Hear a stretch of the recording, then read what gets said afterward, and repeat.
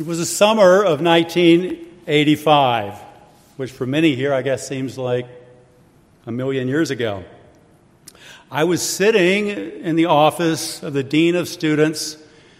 I was in Pasadena, California, and I was talking with him, but I wasn't called in for bad behavior in this particular instance, but I was there talking with him about a young lady that I was dating at the time. I'd been seeing her for about 5 months, I believe it was.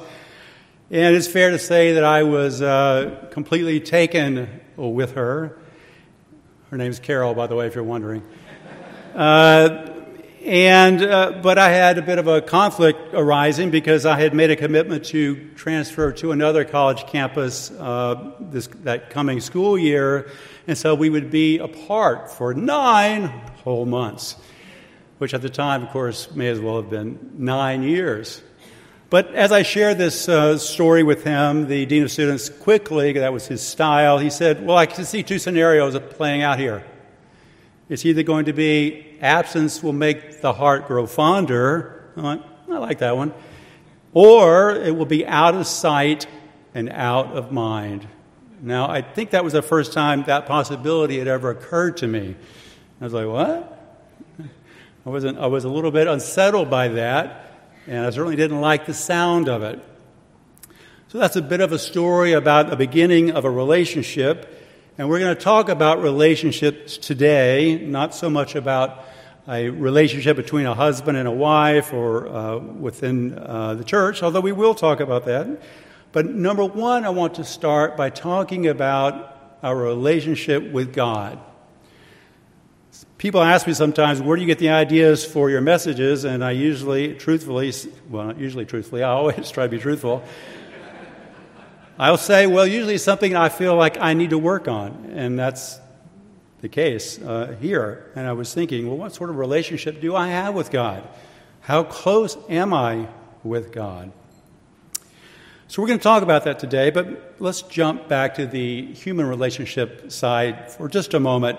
You know, when you talk to married couples and you ask them, you know, when did you start dating, or what attracted you to the other person? Or you might say, here's the key question, who liked who first? And usually you get some good-natured bantering back and forth between the husband and wife. I see one person out in the audience today, congregation today, who told us their story years ago, and it was quite an entertaining story. But there was some back and forth about who liked who first and how that all played out. It was quite entertaining and interesting. So this issue of going first in a human relationship, in human terms, oftentimes the person who goes first sometimes doesn't see that interest returned. And sometimes that can make that person a little bit needy. Like, well, but I really like this person. I think this is going to work out, but the other person never picks up on the vibes. They don't respond.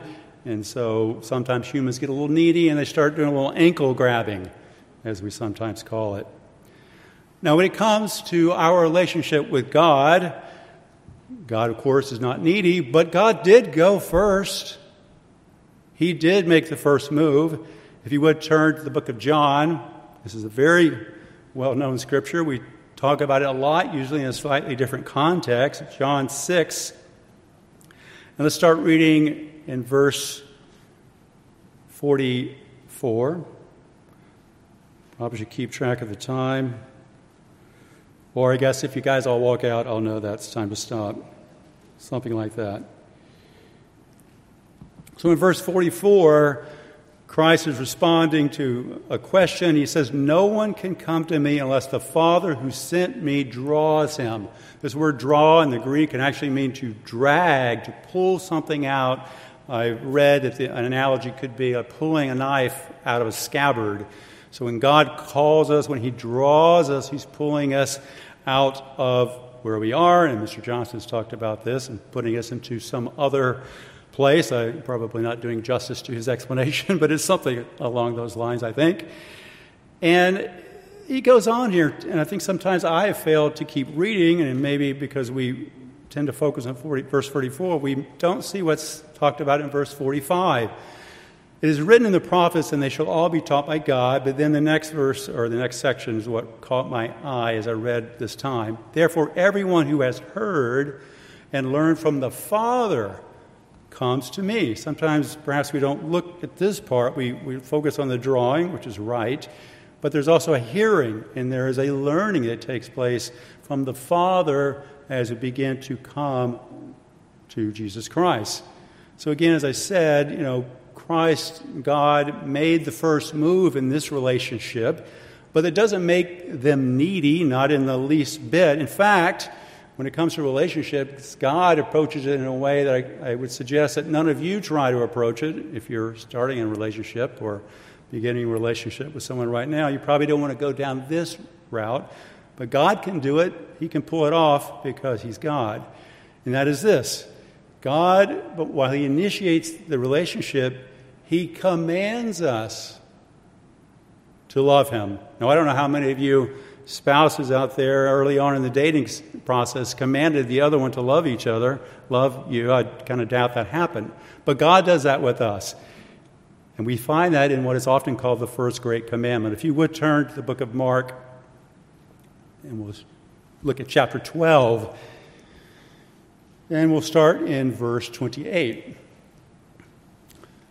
Mark 12, verse 28. Then one of the scribes came, and having heard them reasoning together, perceiving that he had answered them well, asked him, which is the first commandment of all? Here's Jesus Christ, our Creator, our Savior. Obviously, He's there to speak God's words. Here's what He said. Jesus answered him, the first of all the commandments is, Hear, O Israel. Of course, this is a quote from Deuteronomy chapter 6, verse 5. Hear, O Israel, the Lord our God, the Lord is one. Verse 30. And you shall love the Lord your God with all your heart, with all your soul, with all your mind, and with all your strength. This is the first commandment. Now, when I read this some weeks ago, when I first put this message together, I thought, well, that's a lot. That's a lot. That's a big ask, as they sometimes say in today's vernacular. But that is the commandment. If we want to be in a relationship with God, Christ tells us here what it will take. It will take our all. Let's take a moment, because I can't help myself from doing this. Apparently, I'm a word nerd. So we'll dig into each of these words to see if perhaps we can get a little bit more flavor or depth. That first word, heart, according to Vincent Ward's study, the heart refers to the seat of the affections and also the center of our complex being. Affections. Think about that word affection. Who do you feel a sense of affection for? Do you see someone at church perhaps, or perhaps some other event, and you look across the room and you see someone walk in, sometimes you feel a sense, oh, there's so-and-so. I haven't seen him or her for years, and you feel, I really want to go talk to them. You have a sense of affection for that person, and you like being around them. A question I ask myself, I ask all of you as well, do we feel that way about God? Do we have a sense of affection for God? Oh, God, Jesus Christ, we believe, of course, because God tells us it's true. They're sitting on their throne in heaven right now, along with the myriad of angels. And do we think about God and that relationship, and do we feel that affection for Him? The second word used is soul. And it's often used in the New Testament. It's in its original meaning of life. But some commentators say that the word denotes life in the distinctness of individual existence. So I would maybe paraphrase and say our own unique selves. Every person in this room is unique in their own way. And God is asking or saying that we have to love Him with all that is. We can't ride, as we've heard many times, we can't ride the coattails of someone else. It is about us, our thoughts, who we are. The third word there is mind, and it is the faculty of thought, it's understanding, but especially the moral understanding. I think it is fair to say that it's whenever we are faced, and we're faced constantly, with moral decisions to make. We're always, with all our mind, trying to think, well, what would God want? What is God's way here? And then the last word, strength, according to Gill's exposition of the entire Bible, with all thy strength, again refers back to Deuteronomy 6, and he says, is with the greatest vehemency of affection. There's that word affection again. Have you ever thought of having a vehement affection for someone, but more to the point, having a vehement affection for God and Jesus Christ? Sometimes, I think, as humans, God and Christ sometimes, because we can't see them, they can be a bit abstract sometimes. But I think this is telling us that we need to be so close as to truly feel a very strong, vibrant affection for them when we think of them, when we consider their will and their way. Now, having said all that, I don't know, of course, what you're thinking. We don't have the pop-up video made famous some 30 years ago, was it? VH1? Is that the channel, VH1? Mr. Gus would remember that. I'm not sure. I think that's where it was. But when we hear all these things, this command, this first great command, sounds pretty challenging. At least it does to me. And let's look at a few of those challenges briefly. Going back to the summer of 1985, the dean of students says, tell you what could happen, could be out of sight and out of mind. Let's turn to the book of 1 John chapter 4, verse 20. 1 John 4, verse 20. If someone says, I love God and hates his brother, he is a liar. For he who does not love his brother whom he has seen, how can he love God whom he has not seen? God is out of sight. We can't see him. He's up there, but we can't see him.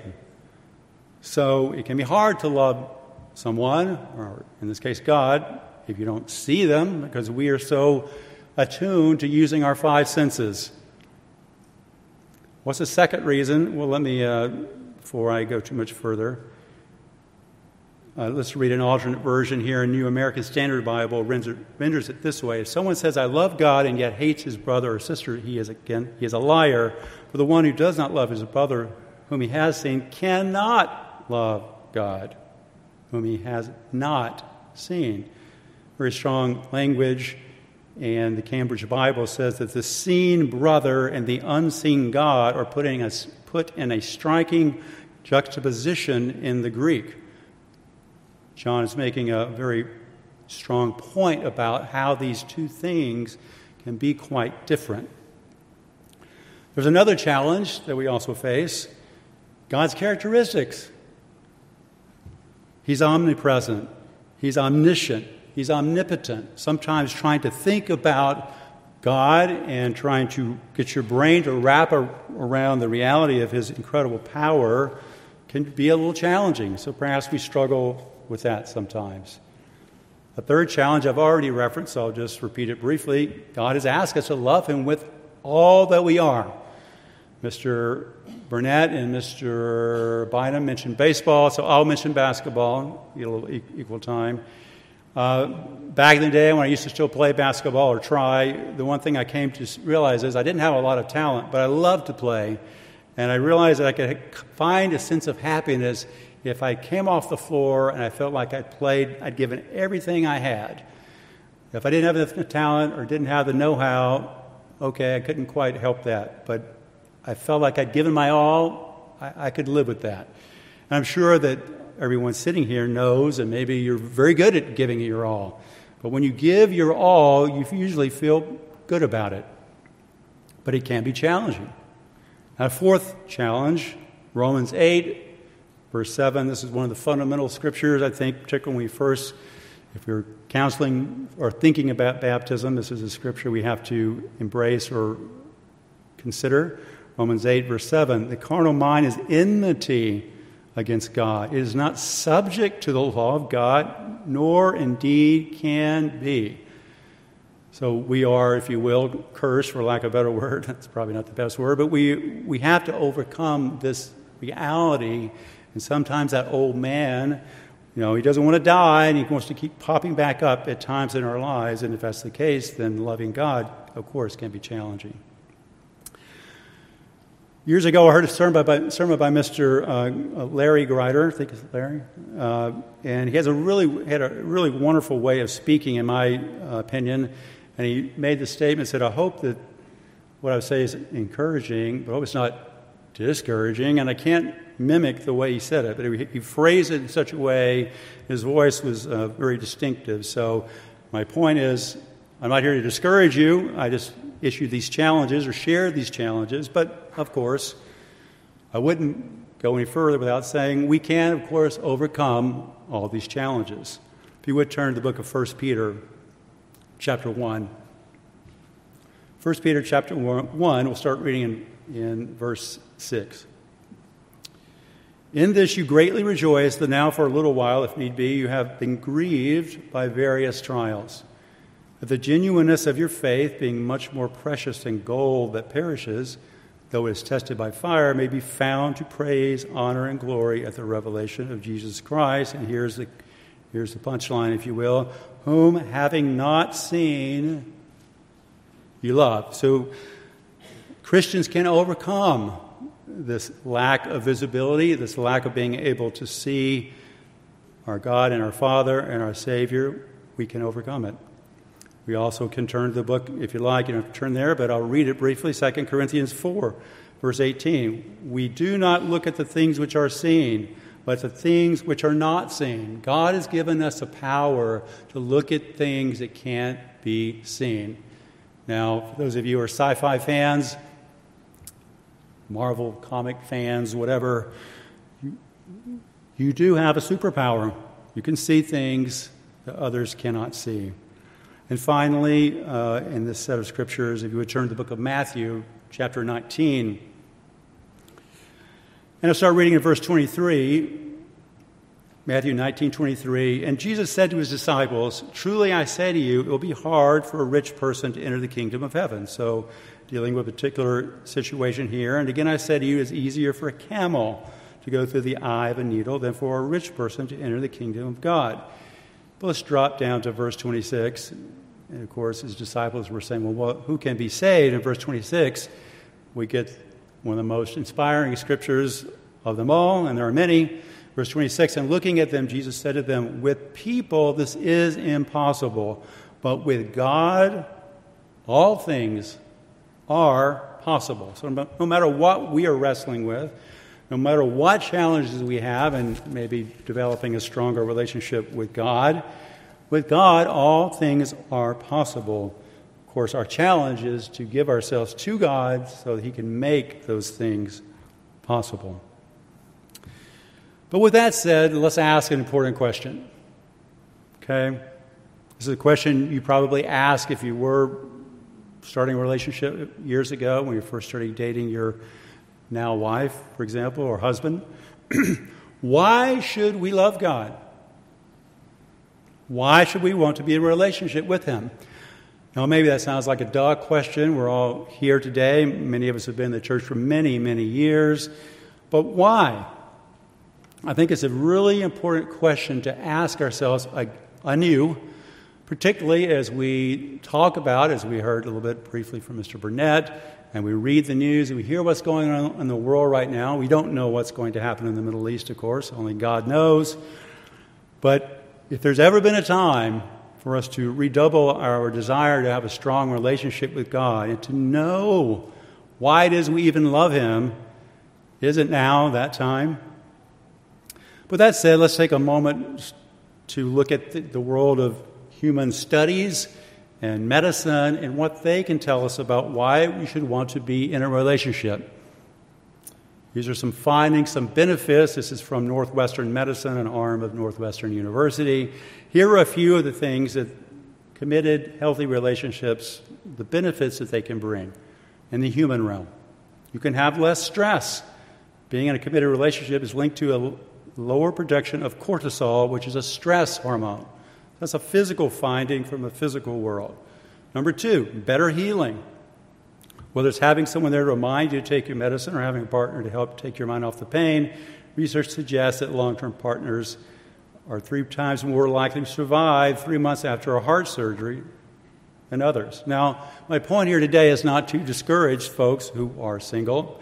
In fact, I think it's probably a good reminder to all of us that as the body of Christ, as the congregation, that we need perhaps to be a bit more mindful of those who are perhaps single, perhaps they don't have a family around them, and we are to provide that love and that support, and I'm sure that it happens every day, as it is. But we want to make sure that we don't leave someone behind, so to speak. Healthy relationships lead to healthier behaviors. We're going to run through these quickly. Number 4, they lead to a greater sense of purpose. And number 5, a longer physical life. So returning to the question of a relationship with God, because that's the focus, why should we love God? Well, John, in the book of 1 John, chapter 4, we read the prior verse, or the latter verse, if you want to turn to John, 1 John 4, verse 19. In a very succinct fashion, John sums up an excellent reason why we should love God. He says, we love him because he first loved us. Now, as I put this message together and I tried to test myself and see my shortcomings, as I shared earlier, it occurred to me, maybe more than it has in recent time, that I need to have a truly deep appreciation and a love for God. Not just kind of an abstract, well, God is good, God's got a great plan, sounds good, I'm in. I mean, I'm being a bit facetious, right? But I think we need to have a very deep appreciation and a love of God and what he does and what he is like and what he is doing on this earth. If we don't have that, when the stresses come, when they get intensified, I think we're going to have a challenge. So we need to work on that now. And I think that one key is meditating on some of the things, some of the ways that God has loved us. And let's take a moment today to share a couple of those.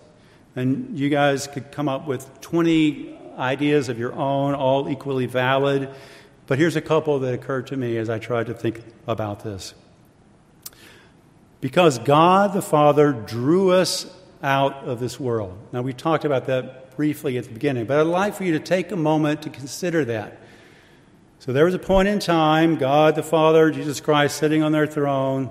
And of course, I don't know exactly how this worked and how this happened, but he looks out across the great, vast universe. You know, humanly, you can't even see the earth. You can't even see us. And yet somehow he looks down from heaven above and he says, I want that person. I'm going to take that person. I'm going to take that person. And he pulled us. He drew us out. Think about that. It's incredible. It's mind-blowing. And it's easy to know it intellectually, but to appreciate the great God of the universe, the creator of the universe, picked you. He picked your children. For those of you who have children, as we know, he makes your children holy. It's an incredible thing. So there's one thing, perhaps, it might be good to think a bit more on if you haven't thought about that. Here's another.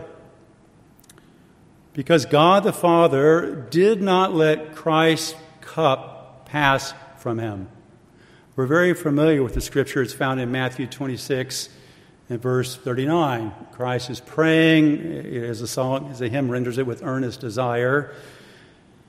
And he asks God, if it's possible, could this cup pass from me? And again, if you just stop for a moment, imagine God's plan hangs, if you will, to a degree, in the balance.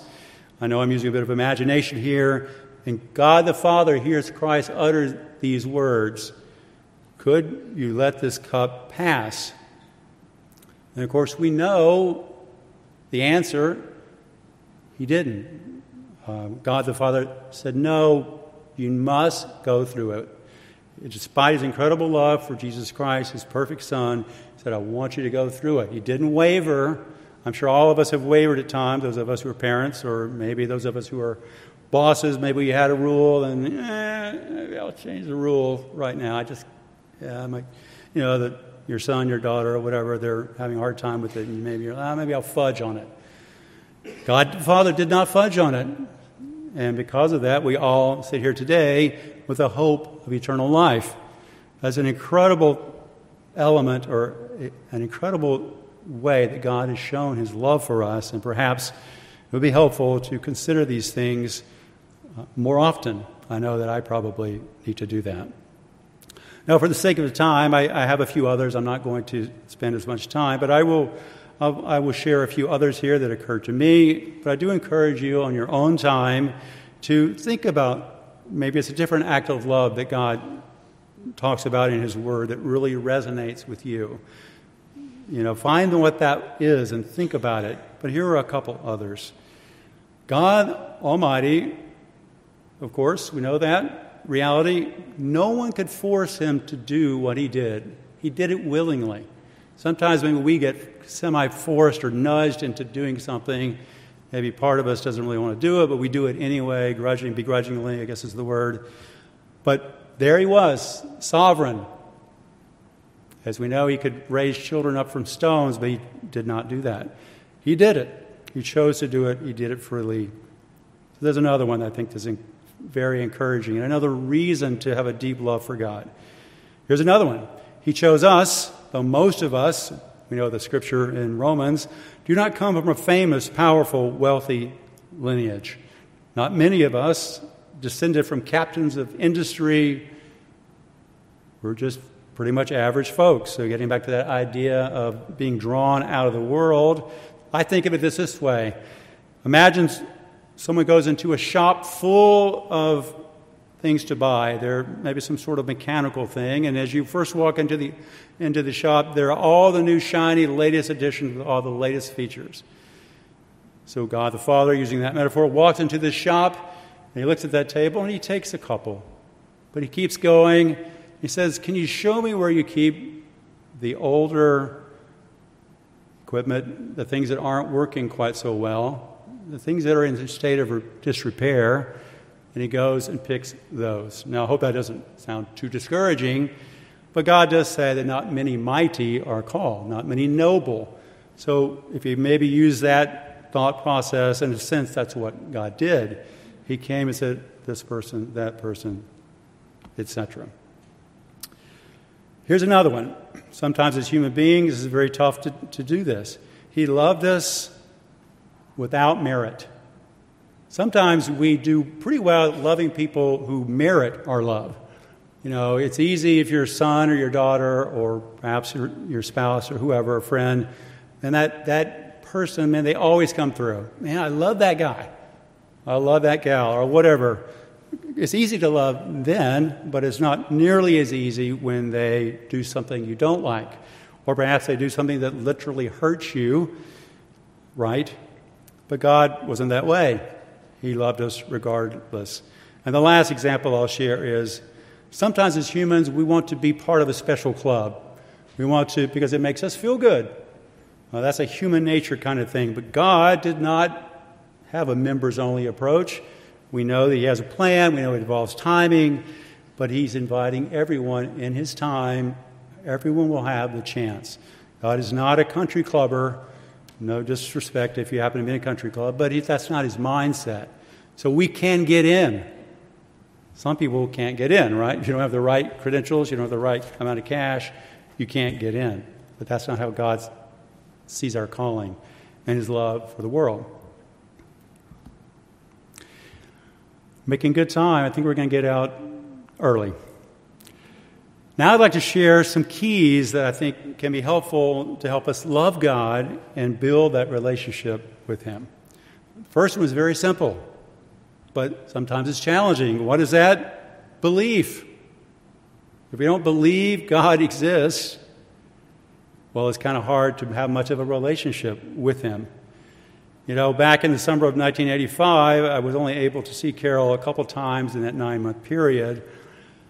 I don't know, this is a human example, but I never had any doubt that she was there, right? If for some reason that doubt had entered my mind, if I began to think, this person writing me these letters, I don't even think it's her.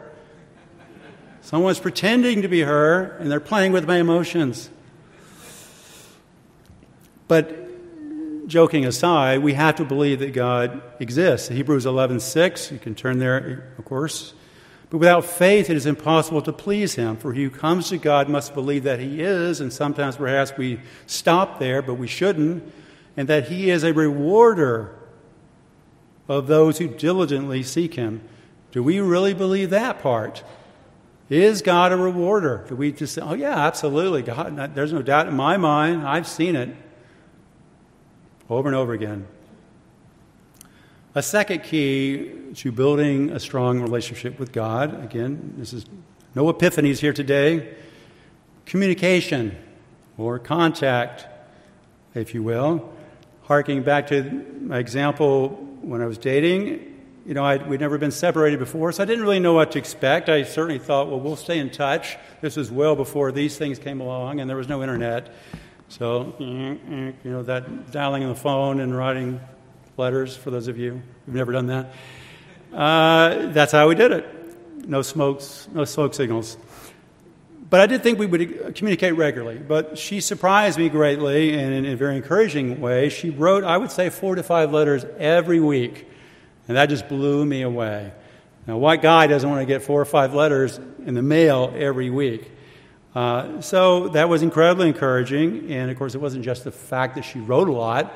It was what she said in those letters, which was also encouraging and made me think even more highly of her than I did at the time. And that's true of our relationship with God. Again, not rocket science here. If you would turn to the book of Psalms, chapter 55 and verse 16. I remember the first time I heard this was back in college days. I don't remember which teacher it was, but I was just learning how to begin to have a relationship with God, so I thought, oh, okay, that's how you do it. Psalm 55, verse 16, as for me, I will call upon God, and the Lord shall save me. Evening and morning and at noon I will pray and cry aloud, and he shall hear my voice. God hears our voice. We seek his will. And this speaks, of course, to a frequency, 3 times a day. That's not a command, but it's a good idea. It's a good practice. I've tried to do it. Not saying I've done a great job of it, but that instruction that I received many, many years ago has stuck with me. And I suspect that sometimes many of you, maybe all of you do this. Maybe you do it even when you're driving around. Sometimes you're busy. It may be tough to find a lot of time. We're not talking about taking an hour to do this necessarily, but it's frequency. It's a constant desire to talk to God and to let him hear you.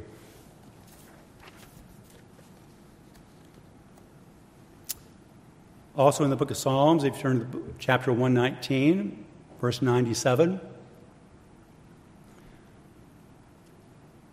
Oh, how love I thy law. It is my meditation all the day.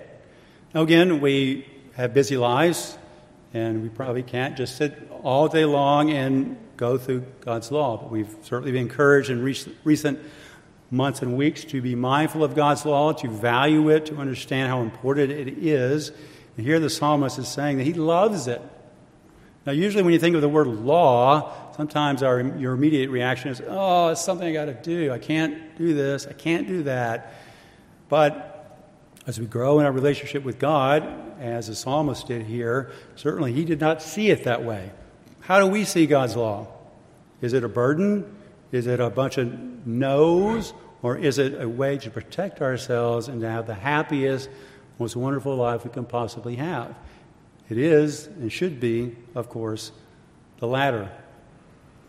So we have these very straightforward examples of what we need to do to maintain that contact. But again, I stress the word meditation because just my gut, I could be wrong. I wonder if meditation may be the least used tool in the spiritual toolkit of the Christian. I don't know, but I do think with a busy life and constantly, maybe we don't take the time we should. A third key, we need to be a willing and enthusiastic spiritual traveler. So I would say that many people in the room like to travel, but it's probably better said that you like to get to a destination that you want to see. The travel itself, putting all the suitcases together, dragging them in the car. If you're flying, going to the airport, doing all those things, not necessarily that much fun. It's the destination that we look forward to. And I believe that God wants us to be, we are, in fact, sojourners on this earth. We need to be willing, enthusiastic, spiritual travelers. And how do we do that? By traveling where God wants us to go. And we do that by, of course, listening to His Word and going where He takes us. If you think of the example of Jesus Christ, Christ sought His Father's will. And that, quote, took Him on a trip, if you will, that involved His death by crucifixion. He set aside what He wanted. We talked about this briefly earlier, about that desire to have that cup pass. He said, no, I'm going to go where you want me to go. I'm going to travel the road that you want me to travel. When we talk to one another, I suggest that is something we can all strive to do as well. When you have a conversation with someone, I would ask yourself, how curious are you? Are you really curious about the other person, or are you really not that interested? Some of us are probably more curious by nature, but you need a sense of curiosity to learn about other people. You need to think, well, what's going on with this person? What is going on in their life that I have no clue about? How do they come to the church? Whatever the subject is. And that is a type of travel. As the old saying goes, you'll walk a mile in their moccasins. You have to listen to them. If we don't listen to one another, we'll never know what the other person is feeling. And we're not going to be taking any trips, if you will, to what their life and what their life is like. And how can we connect as the body of Christ if we don't do that? We have to travel. In John chapter 14, verse 6, Jesus said to him, I am the way, the truth, and the life. Now, that word way could have also been translated road. I don't know how many times we've thought about Jesus Christ as being the road, but again, getting back to the metaphor of travel, He is that path, following Him, going where He wants us to go. It's a trip. It's we're going somewhere. So that is an important thing to strive for as well. Are you an enthusiastic and willing spiritual traveler and going where God wants you, but also listening to other people in conversation and experiencing what they're experiencing so you can have more empathy for them?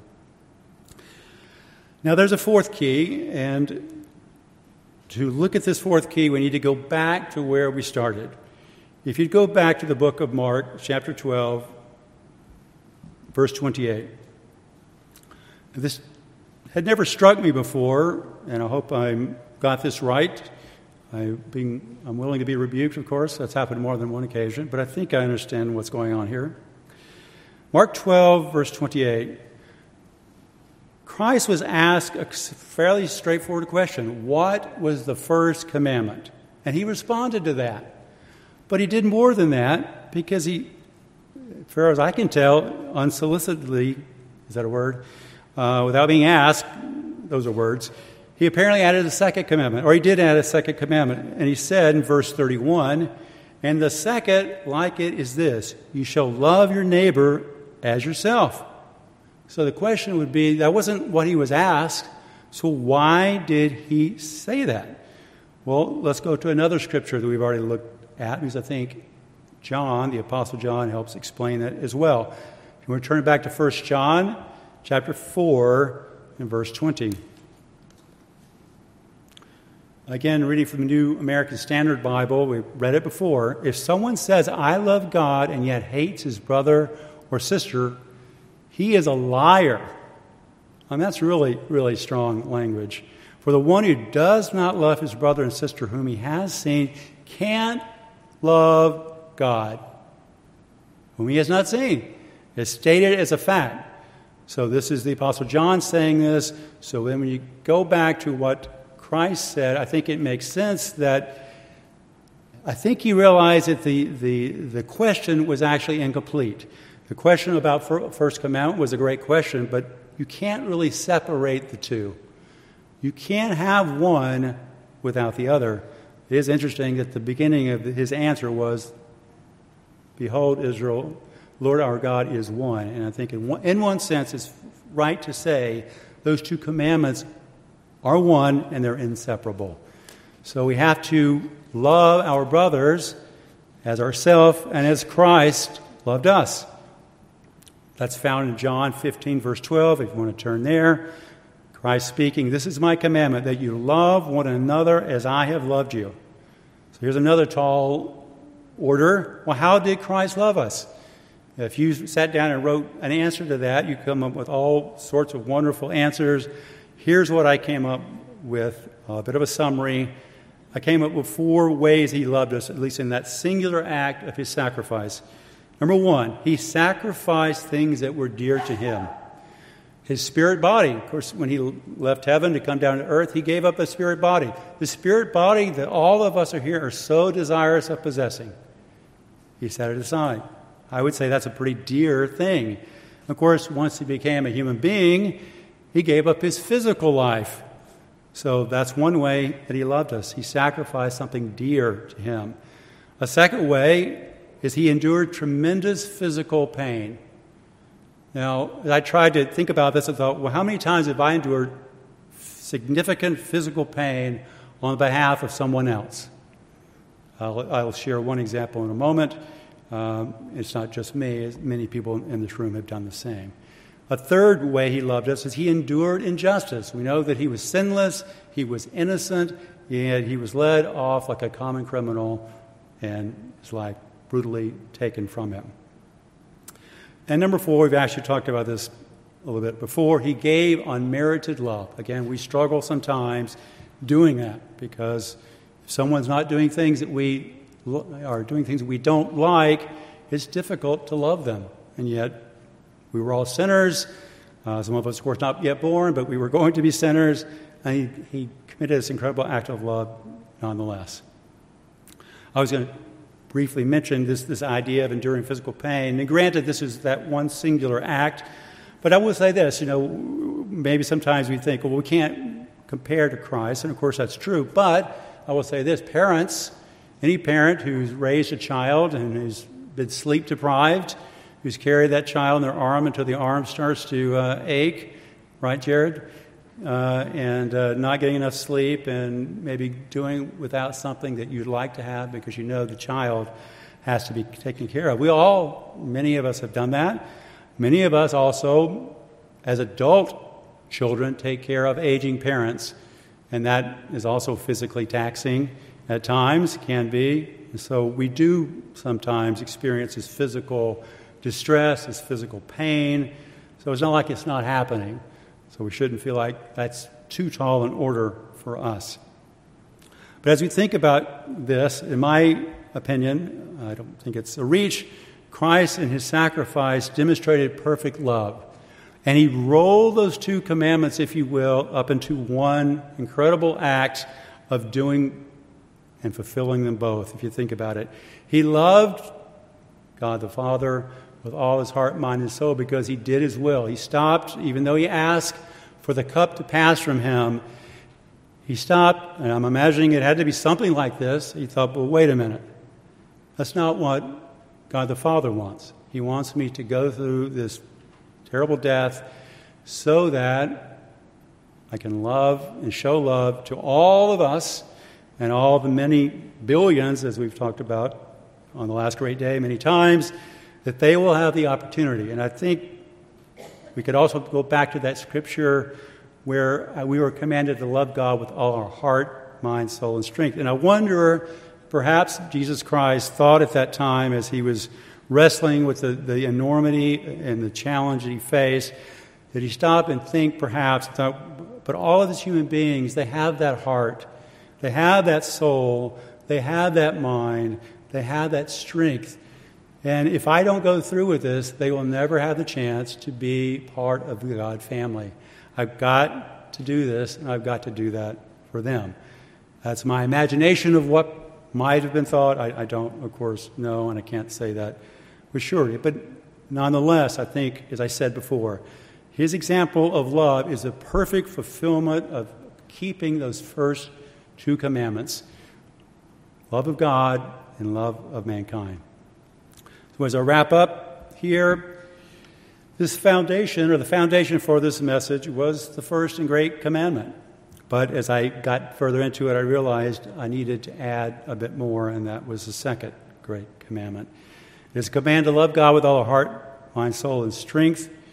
And I think is a perhaps a compass check, if you want to use that phrasing, that maybe all of us need in a time of stress in this world to redouble our efforts to strengthen our connection with God, our relationship with God, to know that God is just a prayer away. He's there to help, and He will help. And to feel that strength, and that with God, all things are possible.